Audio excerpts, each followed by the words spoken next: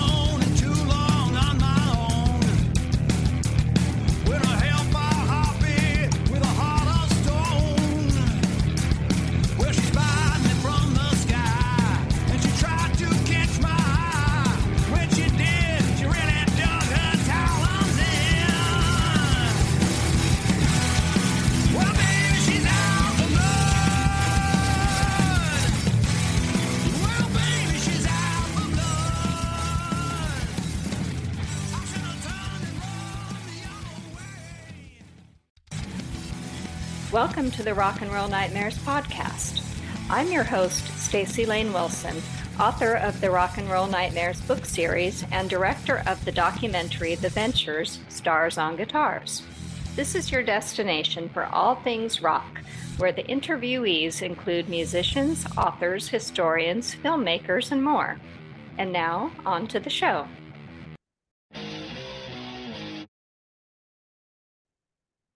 Audrey Golden is an arts and culture writer and is also the station manager of Louder Than War Radio, where she's a DJ and presents the weekly show Breaking Glass that highlights women in music.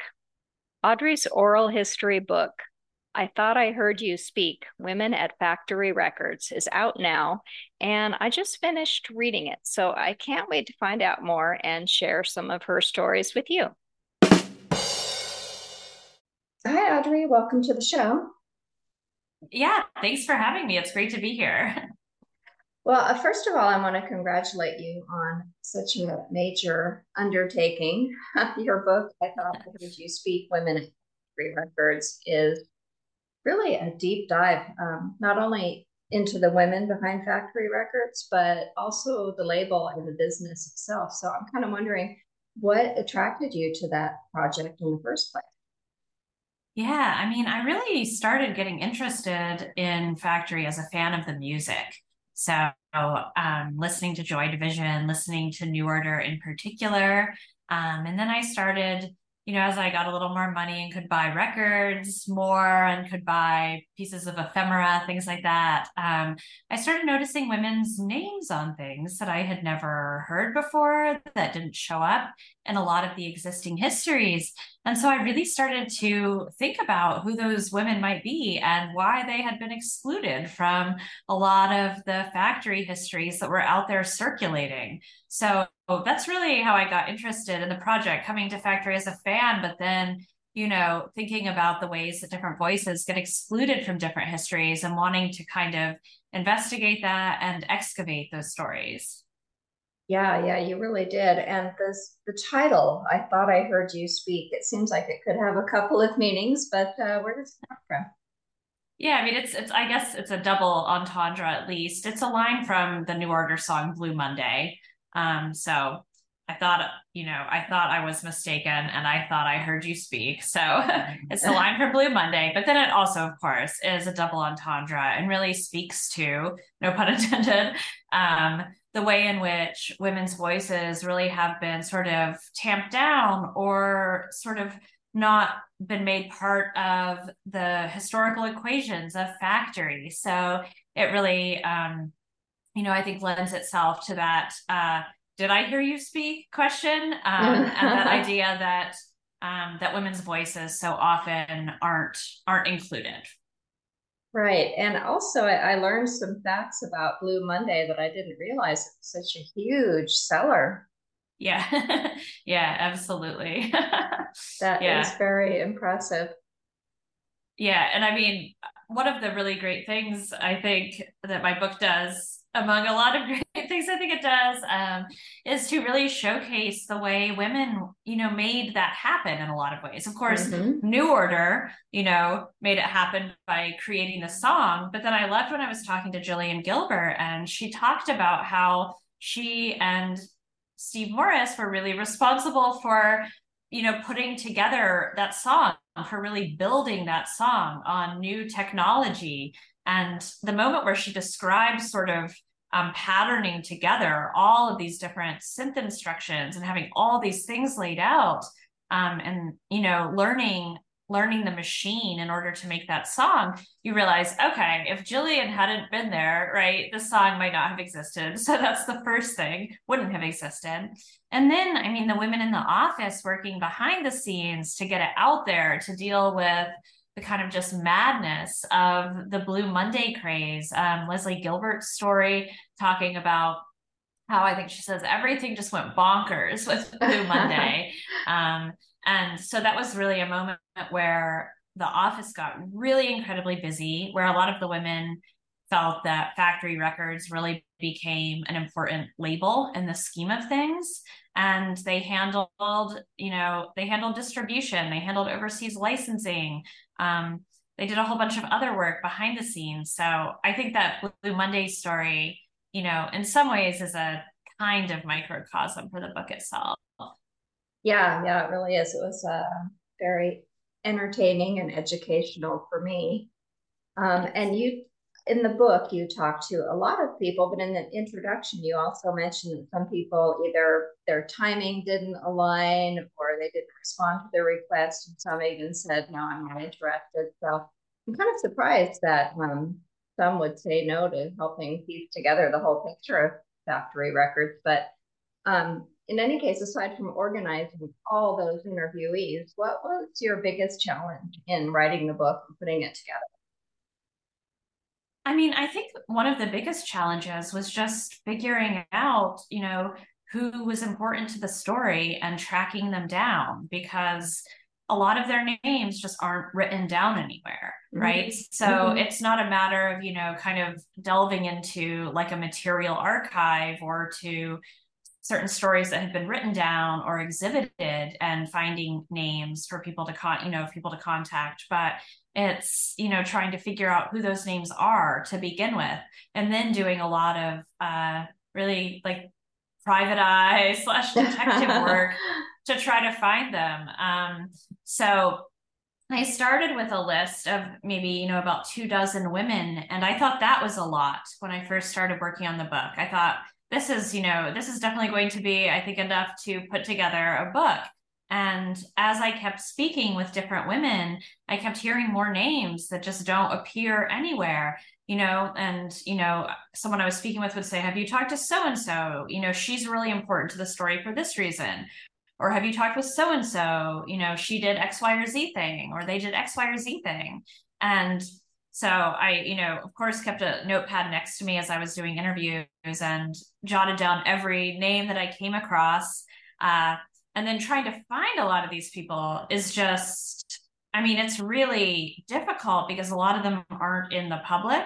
A lot of their surnames have changed. A lot of them got married and changed their surnames. Oh, yeah. And so it was a lot of research. My academic background and my experience doing research definitely paid off in that regard. I was able to track down a lot of the women on my list, although there were some I wasn't able to track down, not for want of trying.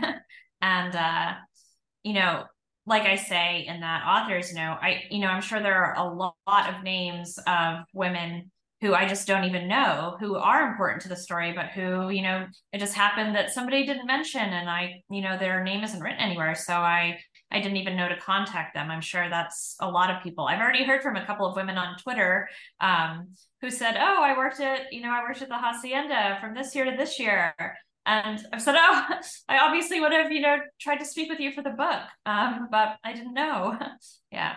Amazing cross-section of people that you interview, including, which I thought was very interesting, approach to some of the female musicians. The female musicians on Factory really had a lot of different experiences and really worked in, a lot of different kinds of musical forms. And I don't want to say genres because it's not really a genre, but just a lot of different musical modes, I guess. Mm-hmm. And they come from really different, places, some from Manchester, some, from London, some from the Netherlands, Gani Rietveld, musicians from the United States. So really, widely varying experiences among the musicians too. Also, the format that it's in, the oral history format rather than writing prose, for lack of a better word. Why did you choose that format? It was really important to me that it be an oral history book because so many women's voices had been excluded or marginalized within existing histories. I really wanted to put together a book that made their voices kind of the center of the story. And I didn't want to be mediating their voices through print.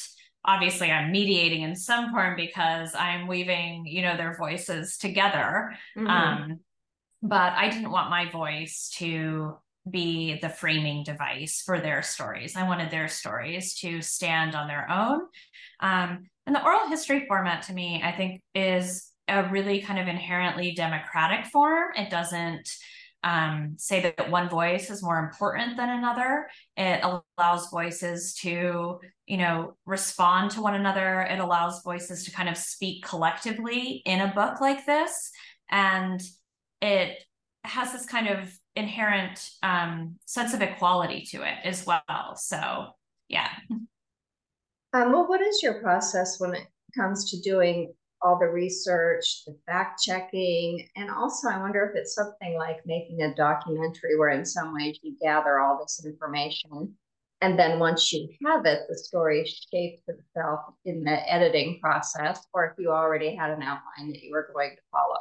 Yeah. So with an oral history book, there's not a lot of fact checking per se that goes on because, as you see in the book, different people have different memories and they remember things differently. So I really wanted my book to push back against those books that, define themselves as definitive histories, that say there is one history, there is one timeline, there's one experience that maybe can be fact checked in some regard, right? There's Right. this idea that things can be fact checked, but often things are based on experience or experiential knowledge. So fact checking actually becomes a matter of like speaking to different people and making clear how different experiences shape out stories in different ways. So I wasn't really doing fact checking in a traditional sense or like a journalistic sense, but rather I was thinking about how different women in the book might have had experiences that were both similar to and distinct from one another, and both similar to and distinct from the experiences of those who have been written about so much, or before my book in the factory story. And then I think it is, kind of like making a documentary. I've never made a documentary film, but I suspect a documentary filmmaker might think the same thing, that it's great if, you have a product that looks like the voices within it shaped it. If you put it together the right way, then it looks like your subjects have just done the shaping. But in fact, I think it's a lot of really in-depth thinking about the types of questions to ask in order to get the type of information you want. Thinking about how to respond in the moment when you're interviewing someone, how to respond to, ethical issues that come up in the moment, how to respond to emotional moments, how to pivot from one topic to another, and then ultimately how to weave all of that information together in a way that tells some kind of cohesive narrative. And I think oral histories in that regard are really similar to documentary films, because I think that's what documentary filmmakers are doing too. I think, they're working really hard behind the scenes to think about not just, the questions that you might be asking in certain types of documentary form, but thinking about different images to shoot and how those are going to add to the story, and then putting everything together in a way that looks to a reader or a viewer like it's seamless. Yeah, and there is a story arc. There's a first act, a second act, a third act, and that's, I think, is inherent to all forms of storytelling, even in a book like yours, where, we have that arc. Yeah. Well, speaking of story arcs, I'm quite familiar with those because I used to work as a film journalist and a critic, and I covered the film 24-Hour Party People. So, first of all, I'm wondering if you've seen it and what your thoughts are, and what are some other good sort of companion pieces you can recommend that people watch or read after your book? So yes, I've absolutely seen 24-Hour Party People. I've seen it many times. I mean, I love the film. I think it's really entertaining. I think Michael Winterbottom's a really just phenomenal director. I love a lot of the stuff he's made. I think Steve Coogan's hilarious. He's one of my favorites. Not just as Tony Wilson, but as Alan Partridge, of course. Mm-hmm. I was sort of secretly hoping on some of my book tour events in the UK that maybe someone could get Steve Coogan to show up dressed as Tony Wilson to get into some kind of performed argument with me over the book, but sadly awesome. It didn't happen. In terms of things to recommend watching, I mean, there are obviously a lot of factory things out there. There are documentaries, there are fictional films. But, one of the reasons I wrote this book is because I think none of those, tell the story fully and incorporate the experiences and memories and really hard work, the labor of women.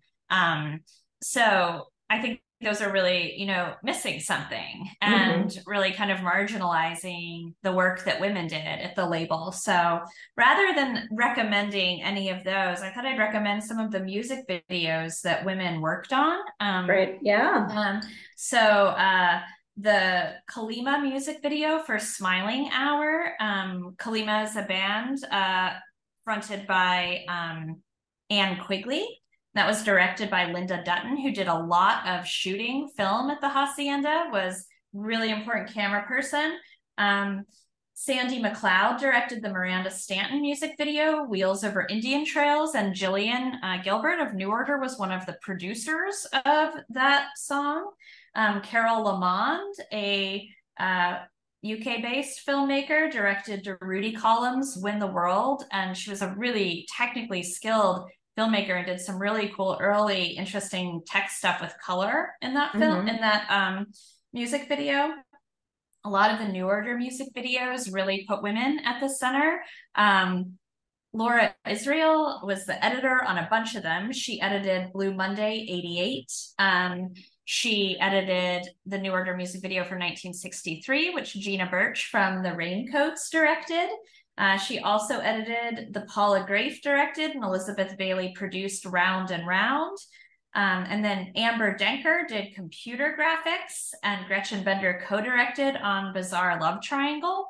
So those are all women-centered music videos that people can check out. And then if people are on YouTube and want to learn more about some of the women in the book, the Manchester Digital Music Archive a number of years ago did they're short, but they're really interesting and great interviews with Manchester women in music, really trying to highlight women who have been excluded from sort of histories of Manchester and the music scene. And so there are a handful of women who were connected to Factory interviewed, but there are also a lot of other great Manchester-based women musicians whose stories you can check out there. And Alison Surtees of the Manchester Digital Music Archive shot a lot of those, and they're really great. So I recommend those. Oh, that's fantastic. Definitely. So I'm wondering, as when you're writing and putting together your book, did you listen to music? I know some authors want quiet, others feel like they need to soak in the ambience of what they're writing about. How about you? I definitely don't listen to music when I'm actually writing. I really need quiet and like a really like mega organized space. But I listen to music for inspiration all the time, sort of in between writing sessions. And when I'm doing other non-writing based work on projects I'm doing. So when I was working on this book, I was obviously listening to a lot of the factory bands and the music from a lot of the women who I interviewed for the book. So I was obviously listening to New Order. I feel like that just goes without saying if you know anything about me or my love for that band.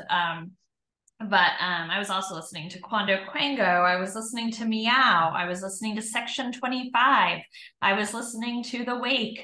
I was listening to Miranda Stanton. I was listening to Kalima. So yeah, a lot of the bands sort of fronted by or including really amazing women in them. So what's coming up next from you? I'm currently working on a book on the raincoats, so I'm extremely excited about that.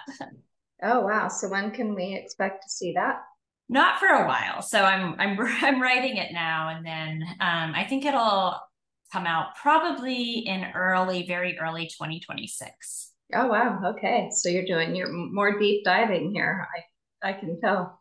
Yeah. Well, Audrey, it's time for my standard closing question, and that is, what is your own rock and roll nightmare? I have my own rock and roll nightmare. I have a lot of Nick Cave on the brain because I just went to see a Nick Cave solo show at the Beacon Theater, which was beautiful and moving and incredible. And I don't normally think of Nick Cave as a nightmare. I think of Nick Cave as the opposite of a nightmare, but okay, I'll make up something really briefly as a rock and roll nightmare. Okay, I've accepted a writing fellowship. This is fake, right? I've accepted a writing fellowship in rural Australia to work on this raincoats book I'm working on. And I've already done a lot of the interviews. I'm supposed to be getting some quiet time just to write, maybe to play a little piano, maybe to play a little ukulele. So I heard there's a piano in this rural, weird little house in the middle of nowhere. So I can play music, I can write. And I heard before I accepted the fellowship that it's a place where the birthday party stayed. And I get there, and it turns out Tracy Pugh has left a cowboy hat in the closet. So, yeah, so I'm excited. I think, oh, this is cool. Obviously, put it on, and somehow I conjure the demonic doppelgangers of the birthday party. And these aren't mischievous devils like Voland from The Master and Margarita, but these are totally terrorizing alternate forms of the musicians. These are their ids incarnate. So I become terrified of the birthday party. I can never listen to Boys Next Door, Birthday Party, Nick Cave and the Bad Seeds ever again, and I run screaming in terror from the house. Audrey, you should be writing fiction. I love it. So where's the best place for fans to find and follow you online? What's your preferred social? I'm on Instagram, and then I have a website too. It's just my name with my middle initial. So it's audreyjgolden.com. And you can also find my socials and contact information there too. Yes. All right. Well, thank you, Audrey. It was really great to speak with you and learn more about your process. And hopefully everyone will pick up I Thought I Heard You Speak, Women at Factory Records. Yeah, thanks so much for having me. And, the book can be imported from the UK now, but it's officially out everywhere in the US January 2nd. So you'll be able to buy it from your local bookstore then if you're in the US. Fantastic. All right. Thank you. Yeah, thanks. This concludes another episode of the Rock and Roll Nightmares podcast. Remember, there's a book series too. All the books are available in paperback, ebook, and audio via Amazon or the Rock and Roll Nightmares website. That's ROCK-N-ROLL-nightmares.com. Our official theme song is She's Out for Blood by Fuzzbuster, founded by Lars Cabot. Thank you for listening.